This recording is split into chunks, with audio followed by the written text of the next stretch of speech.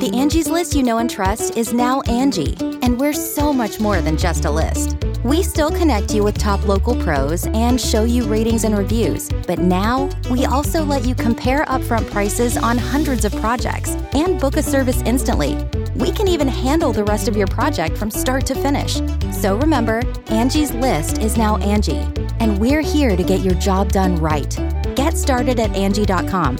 That's ANGI, or download the app today. You can live out your MasterChef dreams when you find a professional on Angie to tackle your dream kitchen remodel. Connect with skilled professionals to get all your home projects done well. Inside to outside, repairs to renovations.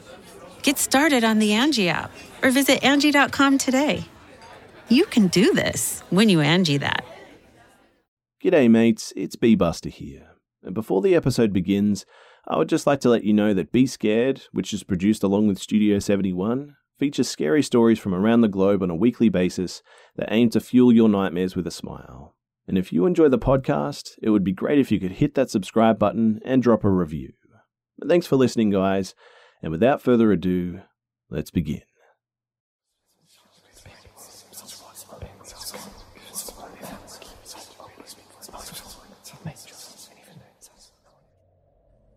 This occurred over a decade ago when I was 18, I think. I was visiting a friend about an hour's drive from my college dorms, where I lived at the time. She had an older boyfriend who would buy us alcohol, so we hung out for a few hours in the evening, playing drinking games and just generally having a good time. By the time that I was heading back to my dorm, about 2 a.m, I think, I was far too intoxicated to be driving, but like a lot of people, I didn't let that stop me. So I took off, and about a mile down the road, at the intersection to turn onto the interstate, I hit a pothole. It seemed fine at first, so I kept on going, and just as I'm entering the interstate, I heard it. My tire had gone completely flat. I pulled over just to make sure, and there's no mistake, it's gone completely flat.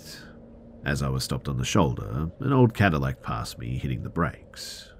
I could tell that they were looking at me, but I was drunk and I didn't care, and figured that I'd probably slow down and look at somebody in my situation too.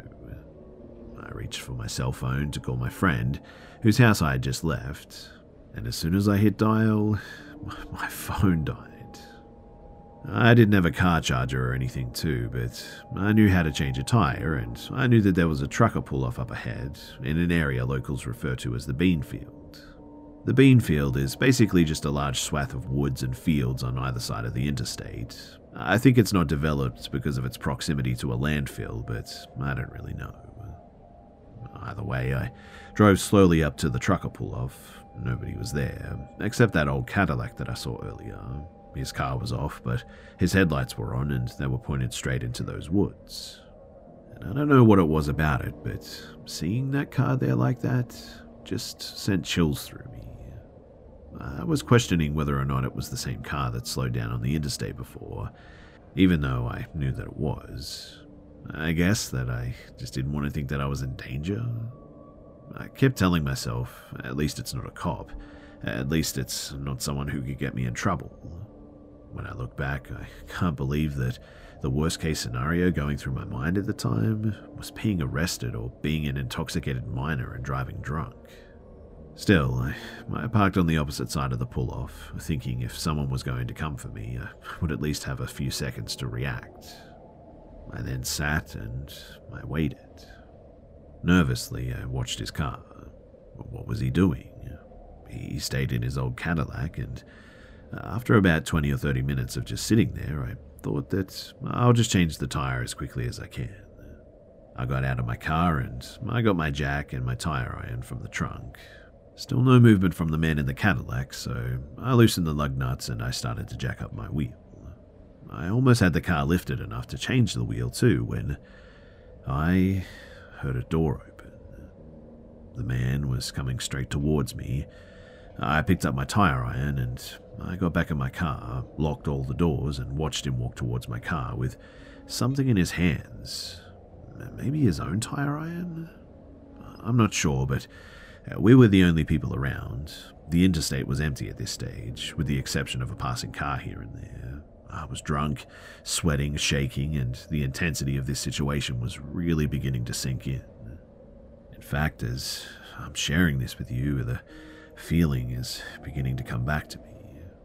I started telling myself that if you have to, you fight for your life. He stood by my door for a few seconds, then knocked. I don't know what possessed me to do this, but I cracked my window just slightly. He asked, having car troubles, and I said no, I can change my own tire. I would just like if he would leave me alone. But he didn't leave. Instead, he started telling me that he just dropped his 2-year-old grandbaby off with his daughter. She lives in this area. He just stops here sometimes to watch the deer. He said that he just got an automatic jack, and why won't I just let him help me? He was persistent. He kept saying that he could get my car up in no time. I kept saying no, and until he leaves, I'm not going to get out of my car. I gripped my tire iron, and he started becoming angry, and he wasn't going anywhere. And just then, blue lights flashed behind me. I was honestly so scared at this point that I was about to wet my pants when the cop walked up and asked what was going on. I tried to tell him, but the man cut me off. "Oh, I'm just helping her change her tire. I've got it under control," and a number of other excuses to try to get the cop to leave. He didn't leave. He told the man that he would take over from here and to go on home.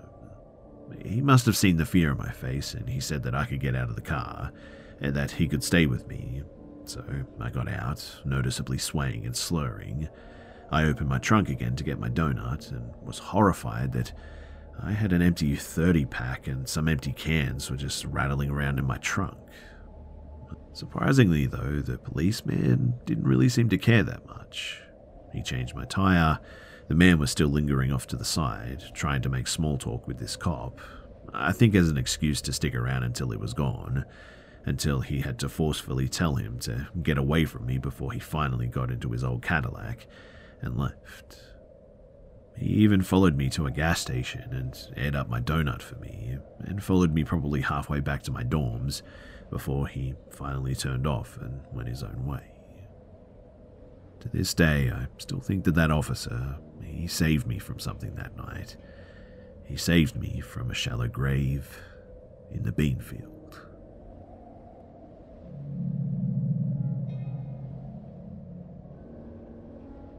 Angie has made it easier than ever to connect with skilled professionals to get all your jobs projects done well. If you own a home, you know how much work it can take, whether it's everyday maintenance and repairs or making dream projects a reality. It can be hard just to know where to start, but now all you need to do is Angie that and find a skilled local pro who will deliver the quality and expertise you need. Angie has over 20 years of home service experience, and they've combined it with new tools to simplify the whole process. Bring them your project online or with the Angie app, answer a few questions, and Angie can handle the rest from start to finish, or help you compare quotes from multiple pros and connect instantly, which means you can take care of just about any home project in just a few taps. Because when it comes to getting the most out of your home, you can do this when you Angie that. Download the free Angie mobile app today or visit Angie.com. That's ANGI.com.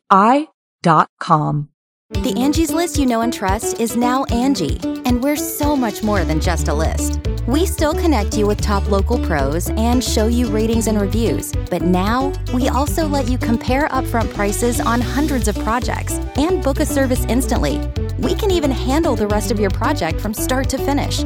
So remember, Angie's List is now Angie, and we're here to get your job done right. Get started at Angie.com. That's ANGI, or download the app today. I've decided to tell this story today because I know a lot of people have had similar experiences with weird or creepy host families, and know just how uncomfortable and awkward it is. This is a tad bit lengthy, but here it goes.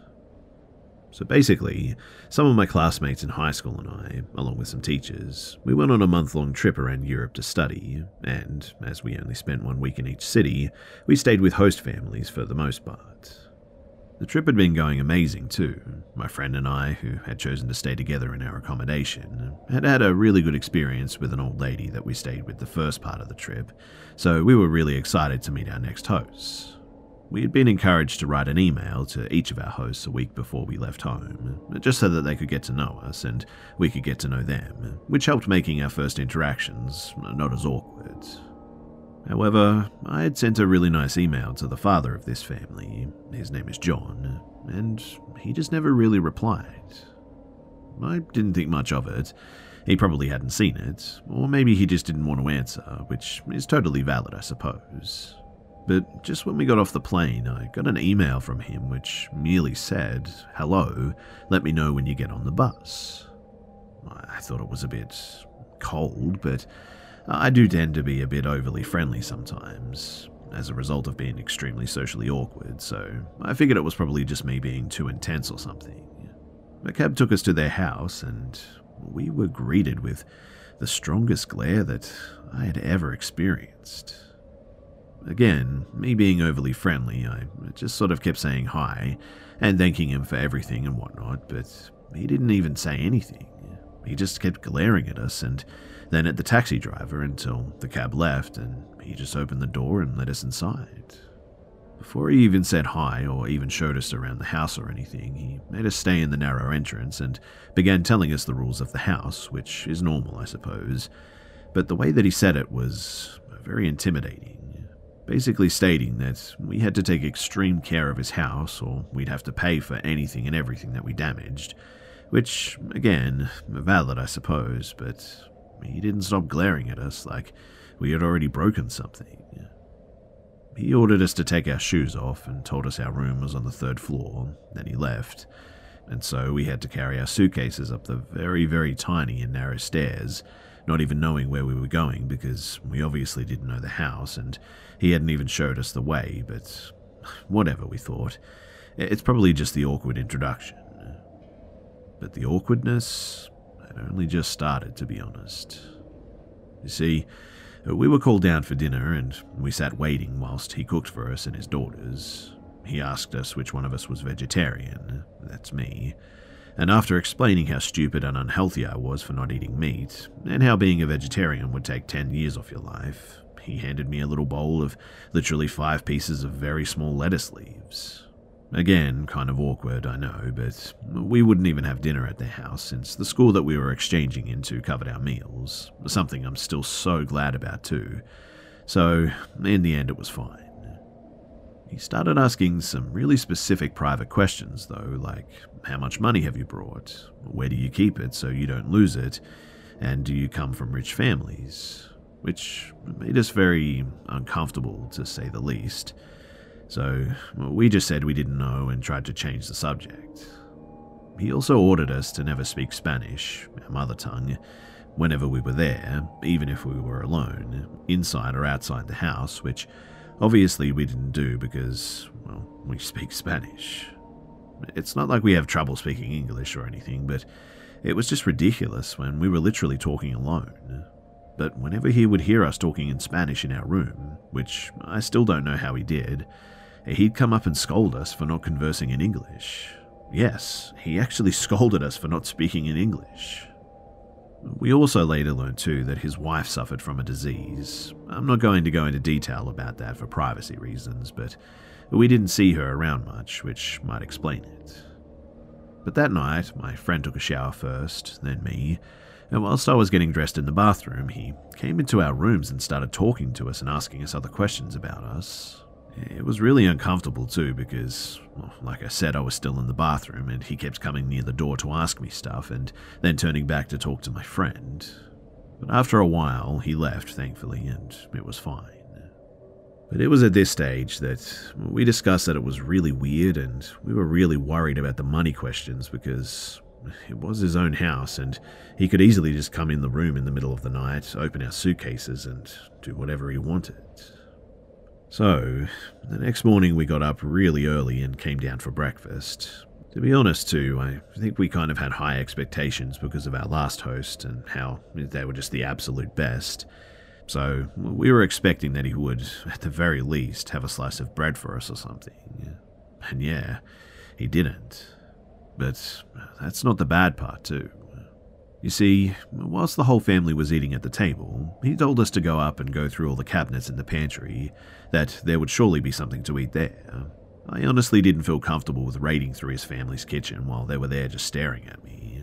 My friend grabbed a banana at some stage because she didn't know what to do, and I said that I wasn't hungry, so in the end we just left and decided to no longer have breakfast at their house because it was just too awkward. And I know you must be thinking that I'm overreacting, but first of all, I didn't know these people, and it was so uncomfortable. Besides, my social anxiety, that didn't help at all too, and I just couldn't bear being there anymore. As I said though, since we had dinner at school, we didn't really spend a lot of time with them, so we really only showered there and slept there, and that was pretty much it. But somehow, in the little time that we were at that house, he always found a way to make us feel more and more out of place. Like, we had to let him know via text when we were coming home, and I'd always be polite but also friendly, so I would just say, "Hi John, we're 5 minutes away," always with a little exclamation mark to seem nice, I guess. But the second night we arrived home, and as we went through the front door, he came stomping his way towards us, absolutely furious like he was about to punch a wall, and he started yelling at me, telling me to never ever text him or any adult like that again. I was so incredibly confused and scared, like, what did I even send him? He pulled out his phone and made me read out loud that message. He said normal people do not text like that it was very disrespectful, and proceeded to show the text to everyone around the house and asking them what they thought of this, and if anyone had ever texted them like this, and he was so angry about an exclamation mark. I was livid inside, absolutely at the verge of tears and at the point of leaving the house. And in the end, I just said sorry and went to our room. He then came up smiling like nothing had happened and had the absolute audacity to ask, "Have you brought any gifts for us?" We had, mind you, we had brought them a beautiful picture frame and lots of sweets from our country. We had spent a lot of money on them too, and we handed it out to them. He was acting like a little kid at Christmas, but when he opened them, he looked at them like we had given him a bag of trash. "This is it?" he asked, frowning. "I thought it was going to be something better. I figured, since we're letting you stay in our home. But I guess it's fine. Thanks." And then he left the room disappointed. We continued to have really, really bad encounters with him, telling us off like we were his daughters that he could yell at like it was nothing. At night, we'd hear screaming, fighting, banging and crying, and my friend wanted to contact accommodation services to ask for a host switch because we were truly having a really horrible time at this point, running away from our host to avoid another interaction, but I refused to. I know, pretty dumb. Because, firstly, I was too shy and scared of what could happen when we told him that we were leaving for another home, and also, I felt really, really bad because of his wife. And I didn't want to give the family a hard time when they were probably already struggling with medical care and hosting was their only income. She was mad at him for a bit, but she thought the same as I did. As badly as we wanted to leave, we didn't think that it was right, so we decided to just suck it up, get it over with, and be on our way. We also had gotten lost at some point while we were on the night bus back home at one point. Luckily, there was a teacher from the school who we knew, and she walked us home. And she asked who we were staying with, and we told her that we were staying with John, and mentioned that it was a bit uncomfortable there. And her face changed a little bit from happy to kind of worried. "Yeah, I know him. We've been told that he's a bit special, but that's it really. I wouldn't worry about it too much, but just be careful, okay? Yeah, try to spend a night in that madhouse and you might come up with a different opinion."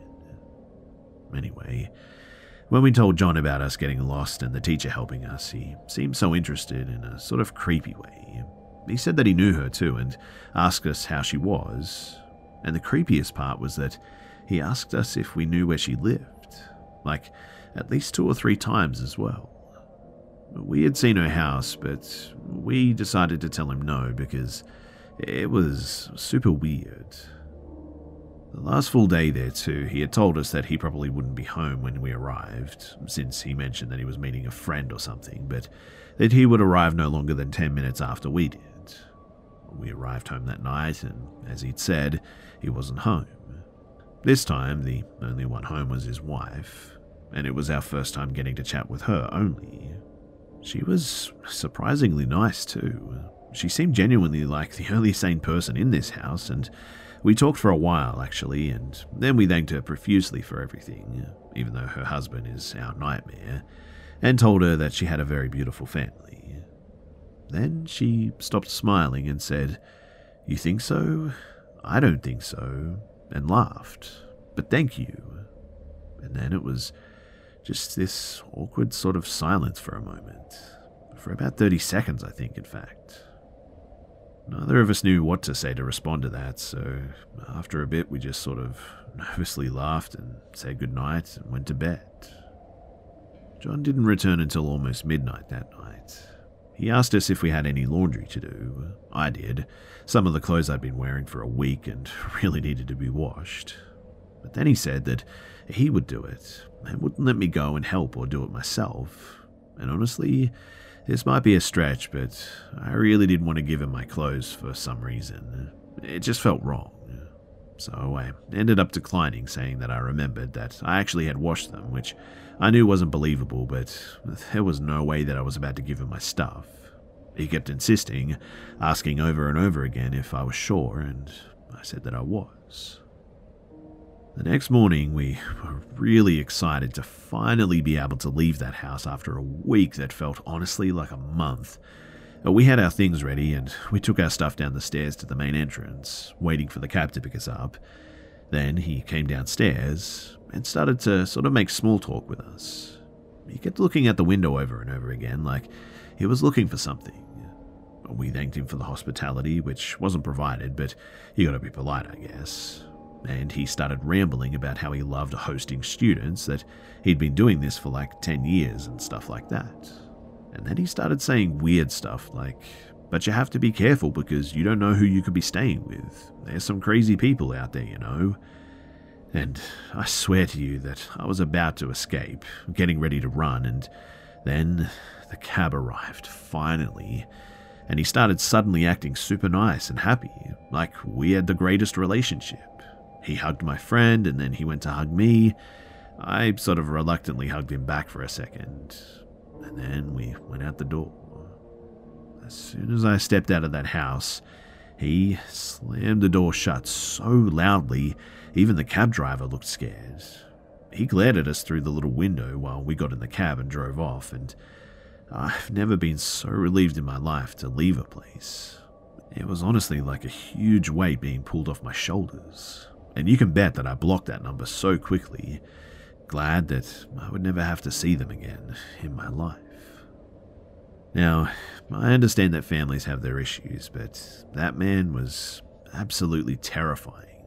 Even though I'm really thankful that I had at least a place to shower and sleep for a week, I'm sorry for anyone that has had to stay with him in over these 10 years of hosting, or may have to stay with him in the future. I guess the moral of the story is, don't be like me. If you feel uncomfortable, then you should leave. No one's going to be mad at you. I guess that I'm lucky that nothing more than the overall weirdness and verbal abuse happened to me, but there's tons of cases in which these stories take a much darker turn. And it is truly better to be safe than sorry.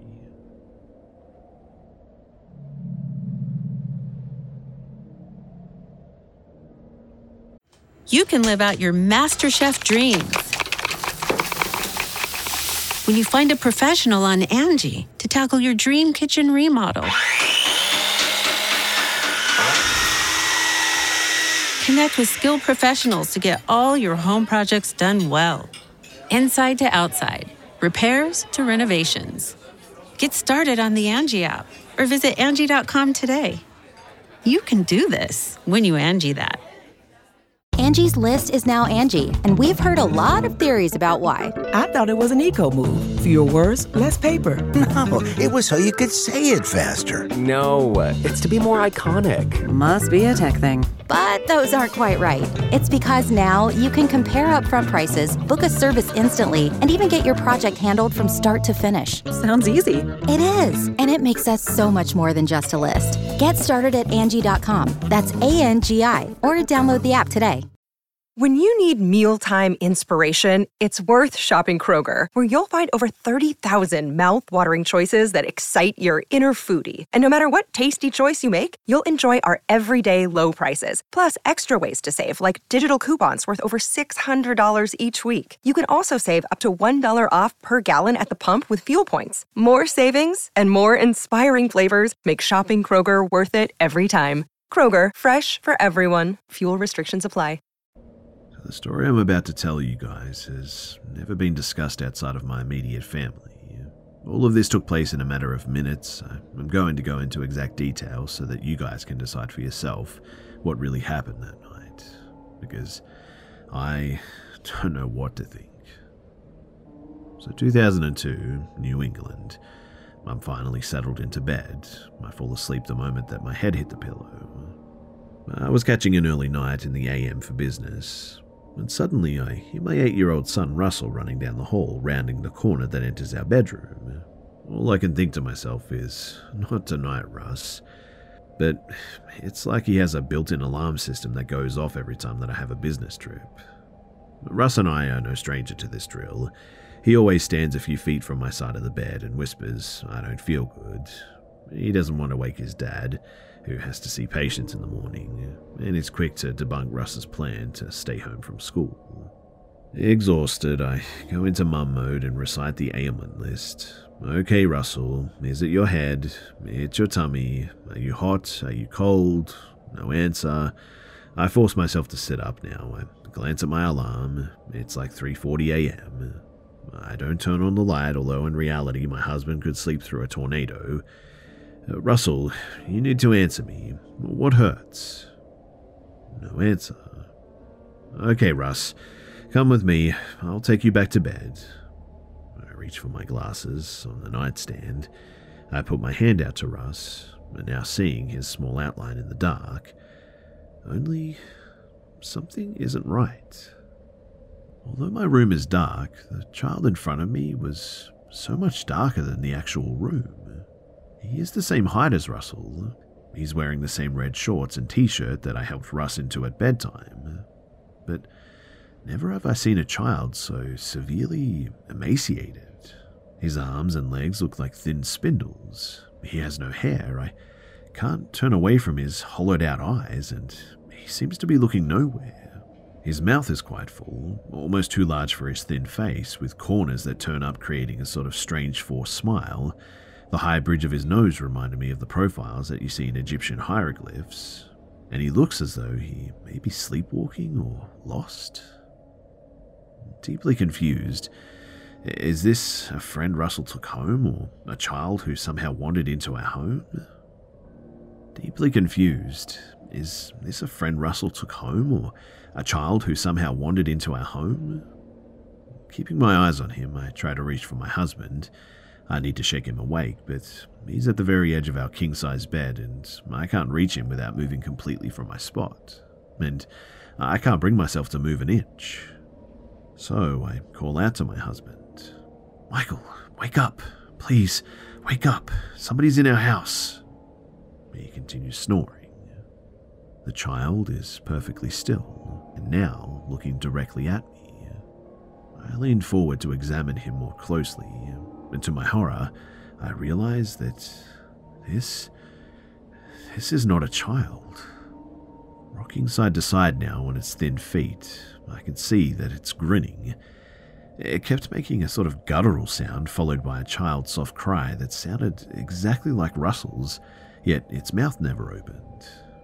Quickly tilting its head to one side as if trying to ask me a question, a low humming begins like the sound of a TV, and I'm trembling, but my rational brain tells me that this has to be a dream, a lucid dream.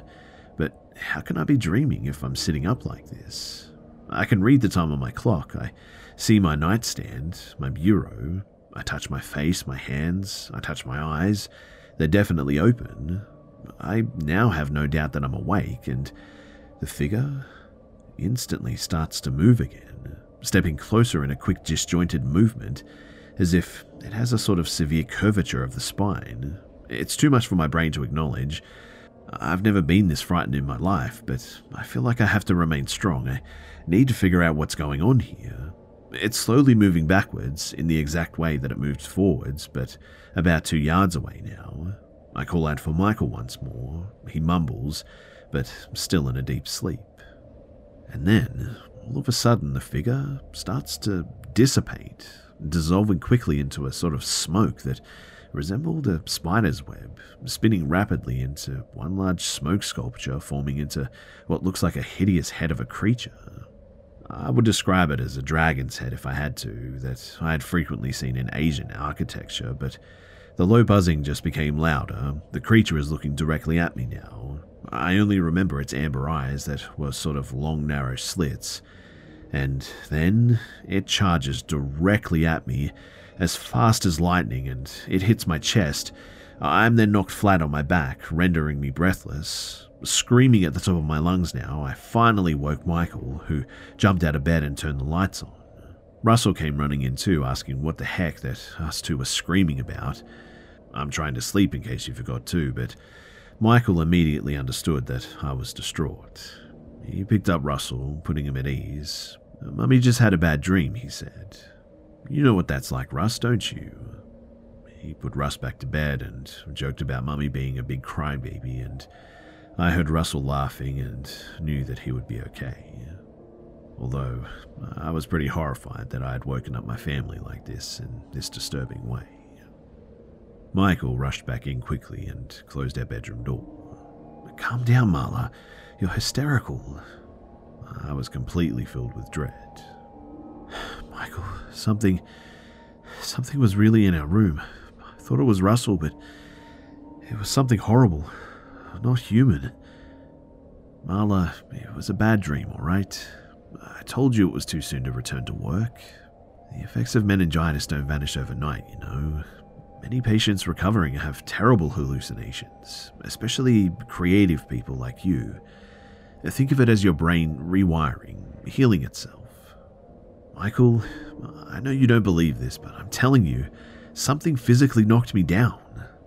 I've never felt this way before in my entire life. Please, Michael, I wasn't dreaming. I need you to believe me." Michael returned soon and handed me a mild sedative. "Take another big sip of water, Marla. You're going to cancel your business trip, all right? It's obvious that you're too stressed. Your work can wait. All that really matters right now is that you're okay. Remember, you're Russell's mother and he's our first priority, right? You're his safe place and you can't continue to scare him with all of this. Russell was so upset while you're in the hospital. Please, let's not add to it, all right?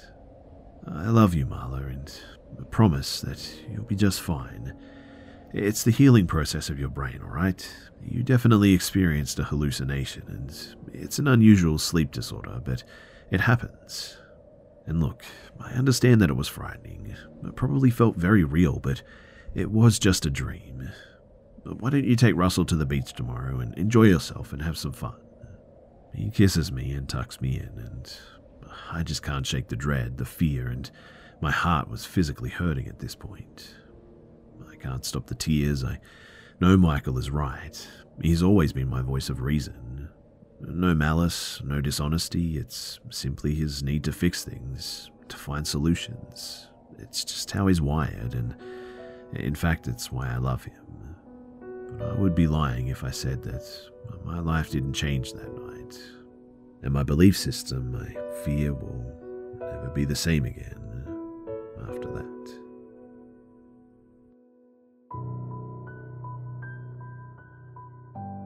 G'day mates, it's B Buster here. Thanks for tuning in to this week's episode of the Be Scared podcast.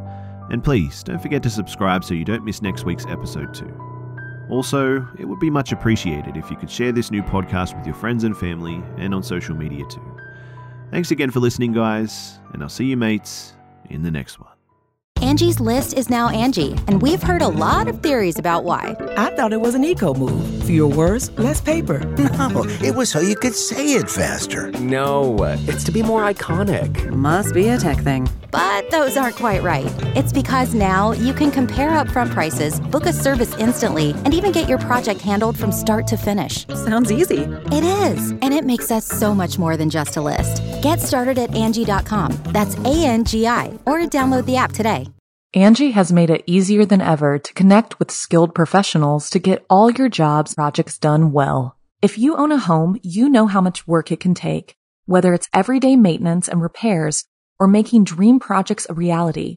It can be hard just to know where to start, but now all you need to do is Angie that and find a skilled local pro who will deliver the quality and expertise you need. Angie has over 20 years of home service experience, and they've combined it with new tools to simplify the whole process. Bring them your project online or with the Angie app, answer a few questions, and Angie can handle the rest from start to finish or help you compare quotes from multiple pros and connect instantly, which means you can take care of just about any home project in just a few taps. Because when it comes to getting the most out of your home, you can do this when you Angie that. Download the free Angie mobile app today or visit Angie.com. That's ANGI.com. The Angie's List you know and trust is now Angie, and we're so much more than just a list. We still connect you with top local pros and show you ratings and reviews, but now we also let you compare upfront prices on hundreds of projects and book a service instantly. We can even handle the rest of your project from start to finish. So remember, Angie's List is now Angie, and we're here to get your job done right. Get started at Angie.com. That's ANGI, or download the app today.